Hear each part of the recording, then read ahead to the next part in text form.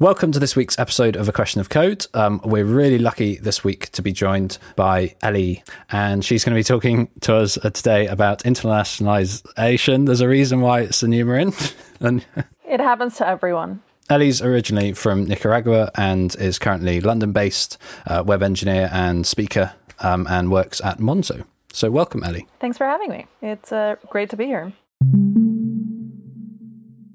It's obviously such a hard topic that we can't even say it. But you're sorry, everyone. But you're something of an expert, is that right, in this? I like to think so. I've been speaking about it for a bit, so it would be a shame if I weren't at this point. I do have to practice saying internationalization before every time, though, still. And I say it in that sort of American way, and then some people try to do it more British. But the truth is, no one can really do it. And that's okay. Thank you. I feel much better about myself now. Yeah. What got you into kind of focusing mainly, becoming a specialist in internationalization? Nailed it. So I actually, not in this job, but in a previous job, had to I got introduced to the concept. We were doing a lot of translations and a lot of multi-currency. And at the time I was going to a ton of front-end developer conferences. And I've been hearing a lot about accessibility and about all these frameworks.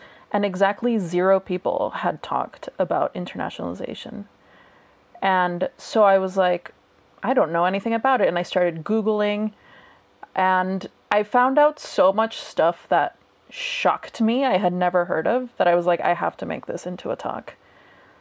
And I did a ton of research at the time. And then it actually worked to apply it in real life for your work, which was really cool. Great. I bet that as you're learning new things, you can also apply them to your work, which is fantastic. It's nothing that I've ever actually thought about when I started making my websites. I wasn't really thinking about how you would internationalize this is going to be a theme. I wasn't thinking about how you'd internationalize a website or anything for different languages. I kind of just thought, well, I'm English, so I'm probably going to write it in English. And it seems like a lot of the world's English. I think I saw you did a talk recently at FutureSync, and I saw you had some interesting numbers on the amount of websites that are actually in English compared to the amount of people who use the internet that speak English. Yeah, so websites are by and far a majority in English, about 60% at this point. And this is not every single website, but the top billion or something like that. And there's no really close second place for languages that websites are in. Officially it's Russian, but it's 8% versus English 60. But if you compare that to the number of people using the internet, only a quarter are English speakers. And a lot of people speak English as a second language, of course, which is how the internet remains functional. But there are some people who aren't.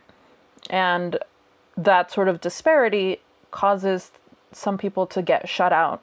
And this is especially important when you're talking about stuff like financial services or immigration information, important life things, rather than oh, this is my GIF aggregator or something like that. But it does happen. And sometimes governments are good at this. So in the States, a lot of government websites will have a Spanish version because there's such a high proportion of Spanish speakers in the States in the double-digit percentages. But in the UK, for example, there's not a ton. Sometimes with Welsh, they'll do it. But there's still something 4.5 million non-English speakers in England. And this is the home of English. Yeah. So wherever you are, especially the more that people immigrate and settle in other places, that kind of thing. It happens also a lot with older people that maybe were the first generation to move somewhere. And they're probably not as comfortable with the local language, that kind of thing. So it's good to have websites that cater to everyone. Yeah, and I guess that's what internationalization is all about, is making sure that everyone who accesses your website can access it successfully and understand what's on there. Correct. And do you know why it gets, I mean, maybe we've demonstrated why it gets shortened down to i18n, but this seems like quite a, when people talk about it, that they do the i18n thing. Yes, internationalization is a long word. It is a difficult word. Much like accessibility, we use the abbreviation i18n, which is called a numeronym, which is sort of any number-based word. In particular, that one is you take the number of words between the first and the last, and then you add them up, and then that's the number you use, which is not the most intuitive thing, but once you learn it, a lot of more acronyms on the internet become clear. So like accessibility is A11Y, localization is L10N, which also sort of spells lion, which is cool. I've also seen it used a lot with the investment firm, Andreessen Horowitz, is a A16Z. I just didn't know it was quite as simple as just counting the numbers. For some reason, when I saw i8, it was kind of, it's a bit like internationalization, and like the eight's like almost like an O. I don't Well, for accessibility, I always thought it made more sense because it sort of spells ally, and I thought that was just like a cute thing that somebody had come up with. But then when you see i18n, you're like, that's not quite right, is it? So that is the big secret behind these abbreviations. Yeah. So it does seem like internationalization is a bit of a problem in terms of it being catered to in different websites.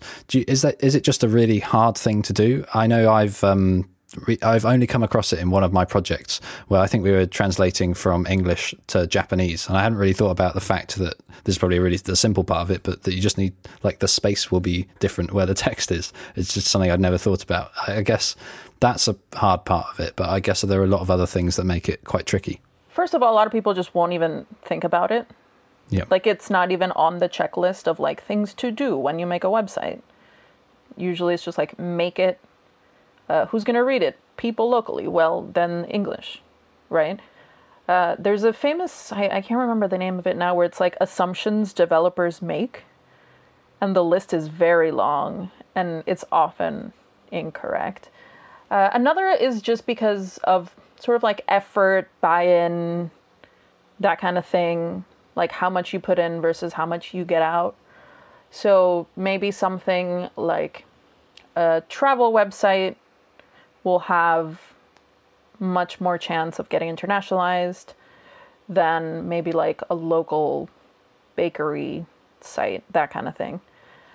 I also think a part of it is just lack of information and lack of sort of like mainstreaminess. Because you can become a developer. I mean, I did school, I did jobs, and I spent years being a developer without ever having to even touch internationalization. It's just not really put front and center in the industry in general. And then there's some people who are really good at it, your Netflixes and your Airbnbs and that kind of thing. But you have to get into one of those companies to get exposed and then sort of spread it around virus style. So are there different approaches that you could take to tackling the problem? Is it kind of is there one solution that fits all kind of websites? Definitely not. I think it's not so much different approaches as it is different amounts of how internationalized the site is. A lot of the time, if your site maybe isn't that big or it's very local, you could maybe translate it to one other language that is most common, for example. I see that a lot in places like the Netherlands and Denmark and Germany, where a lot of people have English as a second language. And it's sort of their local languages is a language that's like not spoken anywhere else. So often when you go on one of their sites, they'll have like a switch to English button, which has saved me many, many times. But it's not just translation, right? It's stuff like currency, dates, times, character sets. So like the basic, for example, is just making sure that your forms can accept any Unicode character. So like my last name has an umlaut in it, and I've broken forms before where they're like, sorry, you can't sign up to the service because you have an invalid character. And even if you don't translate, you could still accept sort of like diacritics and umlauts. Yeah. So having good inputs is like sort of the baby version. And then having maybe one translation is a little more, and then fully doing the dates, the times, and the currencies. You can take it really far. We've definitely been on the wrong side of forms not accepting. Like my wife has an i18n in her name, and we have lots of membership cards for things with like it'll start her name and then there'll just be a square in the middle of an unfound character. Nightmare. Yeah, comes up a lot. Well, it's especially frustrating when it's something that has to be like your legal name or your passport name. Like, what is one supposed to do if your legal passport name has a character or a diacritic or even apostrophes? Some places don't take apostrophes. It's a nightmare for the Irish. Like, yeah, crazy. So it is quite an important feature that maybe a lot of people are missing out on there. yeah. I think a lot of the time it'll come down to money, won't it? Like, where is your audience, and who are you? Who is paying for the stuff that you're doing? If they're in different languages, you're leaving money on the table if you don't support that. 100%. I think some of the best, probably examples of internationalization are probably driven by operating in new markets and revenue and that sort of stuff. Still a lot of work to do. I think people are a lot better now with making accessibility a first-class citizen on the web. And so the more we can inch internationalization in as part of that, maybe. I mean, it's worth noting also that stuff like in-browser, like Google Translate, is getting better by the minute. So we're now at a point where, like, you can get the gist of it, sort of, if you are using a browser that has a built-in translation. So that's at least bridging a small gap. Because, let's be honest, Google Translate isn't, like, perfect yet. Yeah. Especially when it comes to, like, the context of your app or your website. There's obviously a lot of words that are, like, written the same but mean different things in different contexts. Like read and read. But maybe in another language they're two different words. Which one do you pick? That kind of thing. So I think that's probably another reason why people don't really prioritize it as much. They're like, oh, but they can just Google Translate it. But it's never quite right. It's not the same experience. And I think if you want to have a good user experience, it should be localized to that market or language or region. So touching on the automatic stuff that happens for free in the browser and or using Google Translate, I've often found with particularly accessibility coding and like doing tab indexes and things, as soon as you start, like, you can go too far if you're not going to go all the way. You can make a small change with good intentions and actually make the experience worse for a lot of people. Like if you start messing around with ARIA roles or tab index is the main one. If you get that, you just think, oh, I'll just bump the tab index here and help someone out. No, you've ruined their entire day because now your entire site is a mess to them. Is there a parallel to that with internationalization? Ooh, that's a good question. I'm not sure it necessarily works quite the same way. There's definitely a couple of sort of like common pitfalls.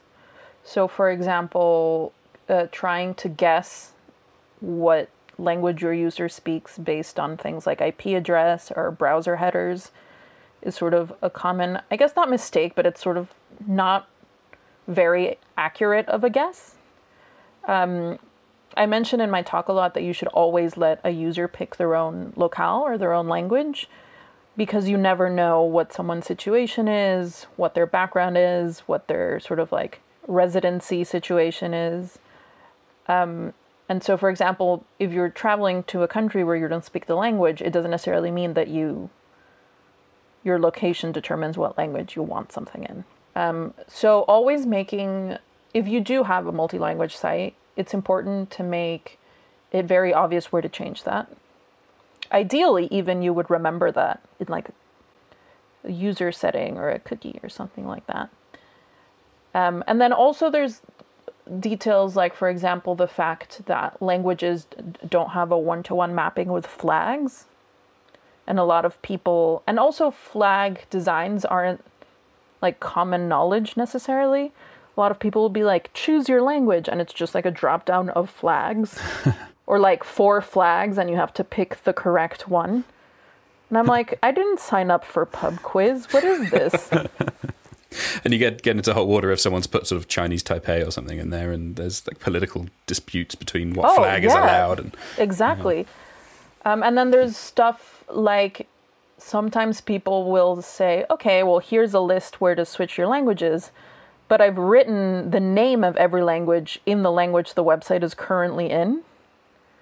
So it's like, I don't know how to say like Spanish in Dutch. You know what I mean?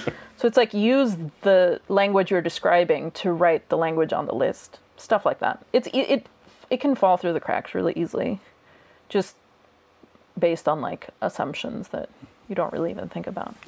So at its most fundamental level, is internationalizing a site a question of finding every string of text on the site and having an alternate for it? Is that the goal? Is that how it works? Yes and no. Yes, that is like the base of the pyramid. That is the easiest way to get started. That is sort of like the main chunky bit of it. Take your strings, and then you can have different language files, and then point your strings to each language file, and then switch between them, etc.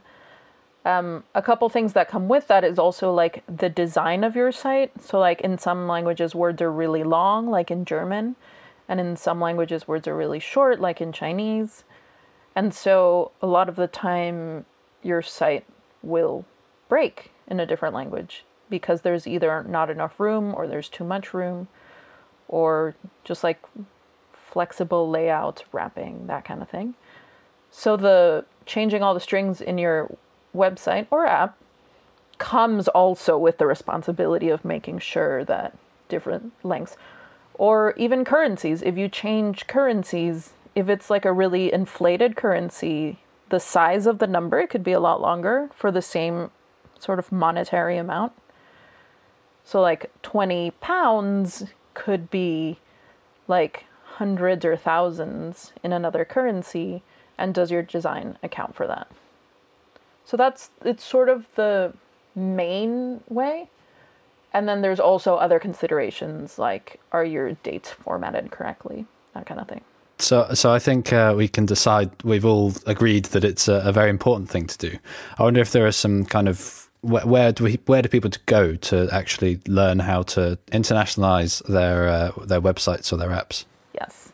I would say the W3C, which has a ton of information about web and standards, has this really long page full of links and resources, and I'll send it to you so you can link to it. Yeah.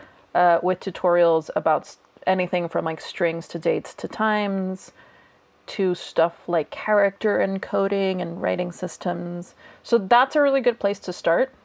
Internationalization is one of those things that has been pretty well standardized on the web, and it's sort of like revised often because it's the kind of thing where like everyone in the world needs to agree about sort of like certain universal truths about languages and formats and dates and times.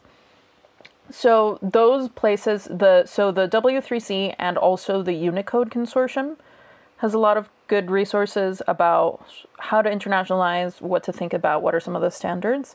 I think those are two really good starting points. I definitely used them a ton when I was doing the research for my old job and also for the talk I gave at a conference. So that would be my go-to. There's also increasingly more and more good sort of like blog posts and articles.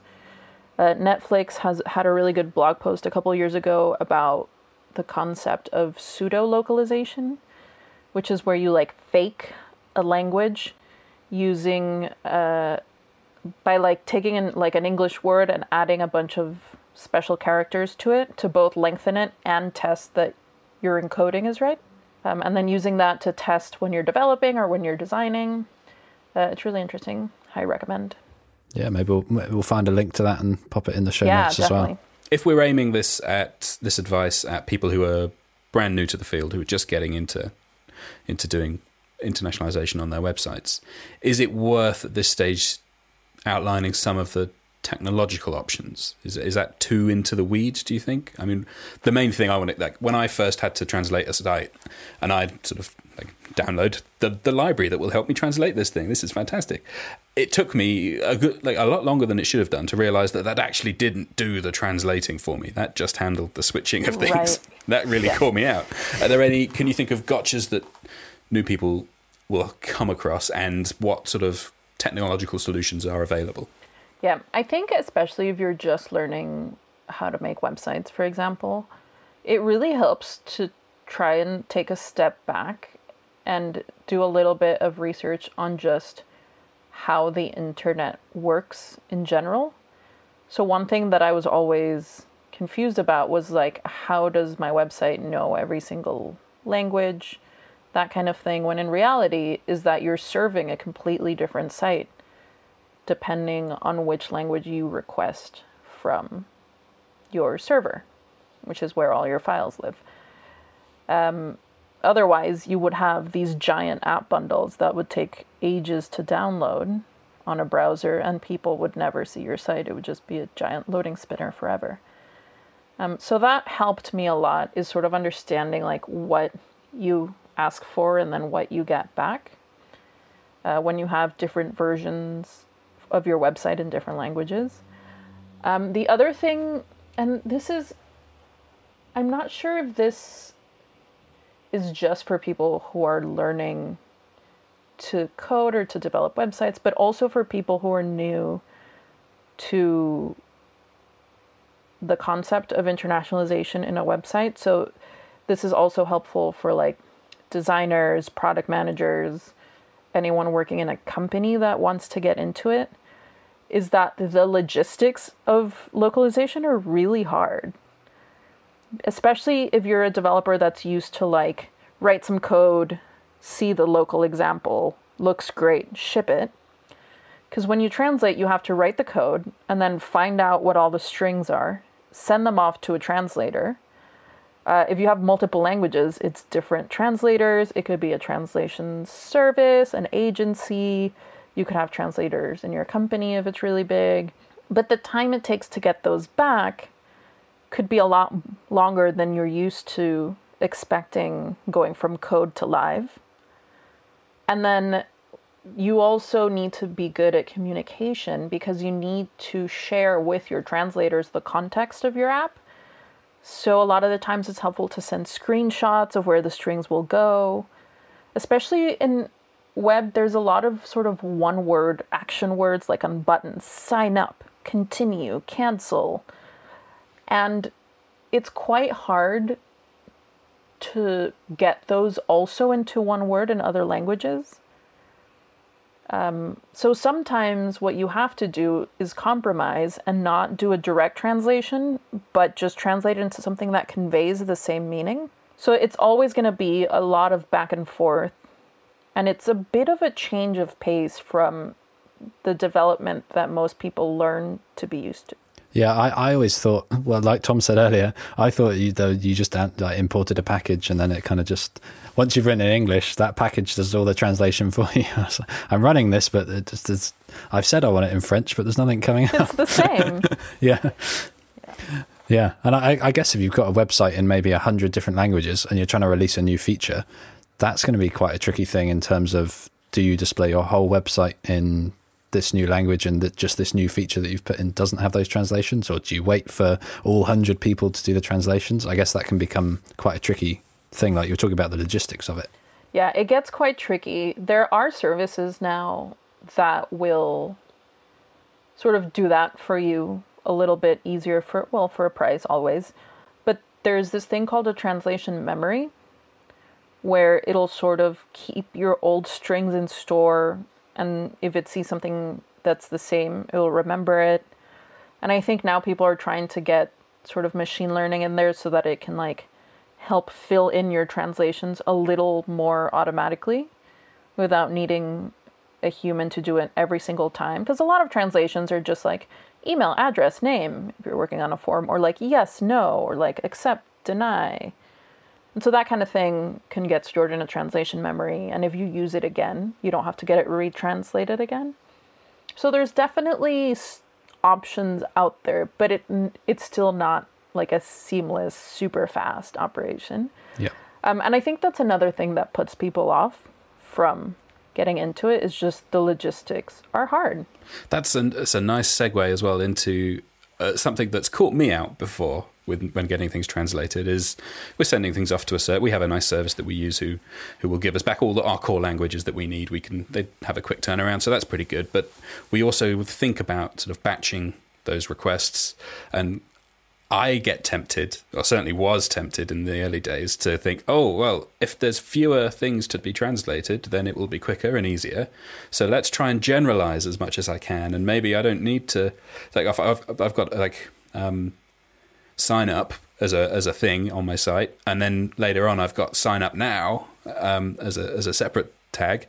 I can break that up into two different things, and I can reuse that sign up down there. And it didn't quite work out how I was hoping. Can you see where I'm getting at with this? It often doesn't.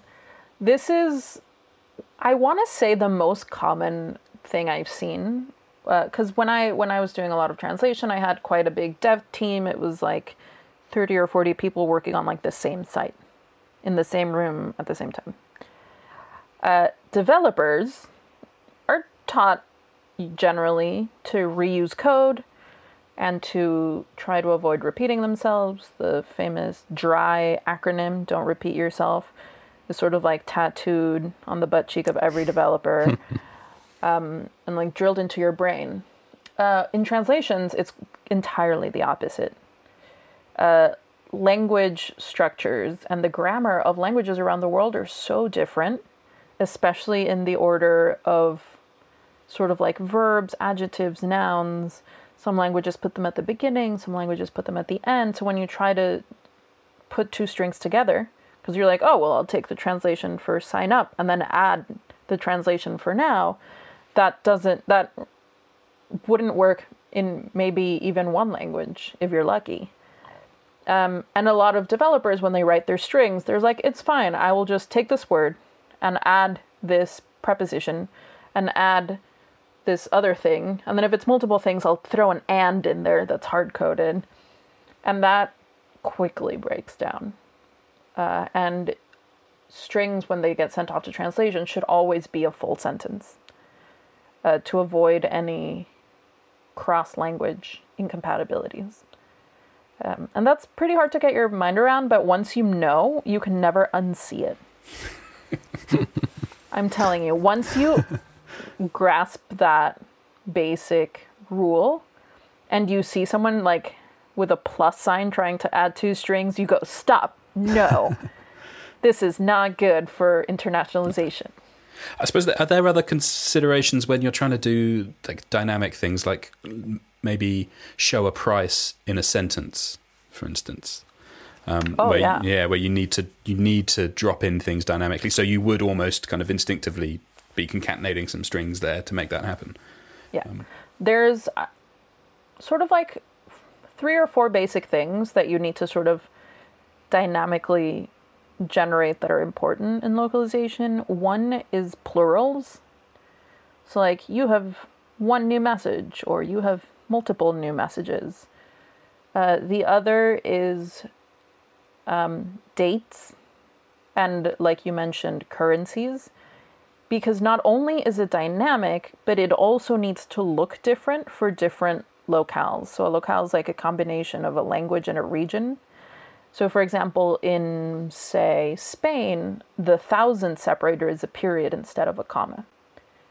And if you're truly localizing, you would show someone that's seeing your Spanish version the currency with a period instead of a comma instead of a thousand separator. Dates, if you're doing sort of like a Europe versus America situation, the order of months and days swap around, which has been the cause of many a missed transatlantic video call, I'm sure. I think I've made that mistake quite a few times. We've definitely had some bug reports from angry clients who were upset not to see the AM and PM on their times as well. 24-hour is also regional. So not only dynamic, but also localizable. The good news is that there are a couple, actually, of string writing formats you can use. So there's one which I used and is sort of one of the most common, called ICU, which is maintained by Unicode, which gives you a couple of tools with like templating, where you can plug in variables and they'll get formatted correctly. So if you wanted to like personalize a message with a person's name, you could say, oh, welcome to my site, comma, and then like the variable of that person's preferred name, for example. And then that also has tools for dates, currencies, pluralizations, that kind of thing. So there is method to the madness, and there's definitely the like translators will generally know how to work with that format too. So they'll know how to shift around that variable so that it still makes grammatical sense in the language they're translating into.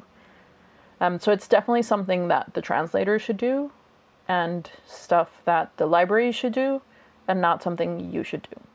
So there's a lot of benefit you get from having a good a translation service or a translator who understands JSON and knows where to how to put a variable in a string. That's enthusiastic, yes. Definitely. I think which is also why a lot of these services sort of make sense, because they sort of like, if it's a service that is used to dealing with either like a website or an app, they'll also have people there that have that sort of tech context, versus someone who translates like novels, for example, might not work quite as well. So you've got to be careful when you're choosing your translators. Yeah. So it's not just technical, it's also logistics. Brilliant. I would say, as just sort of like universal tips for internationalization, the hard part of internationalization is molding your site to fit every different possible like language that you want to include. But it's a lot more work to retrofit internationalization into a site than it is to build it with internationalization in mind. So I would urge anyone who's starting a new project to try and see if they can include internationalization in there. So for example, make your strings templates instead of hard-coded right off the bat.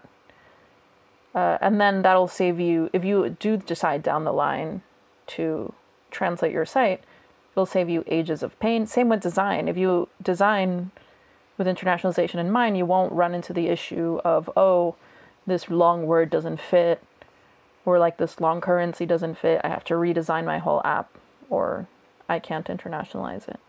So I would say start early if you can, because the upfront cost at the beginning is low compared to the cost of retrofitting it. Great. It's a great tip. Yeah. It's excellent advice.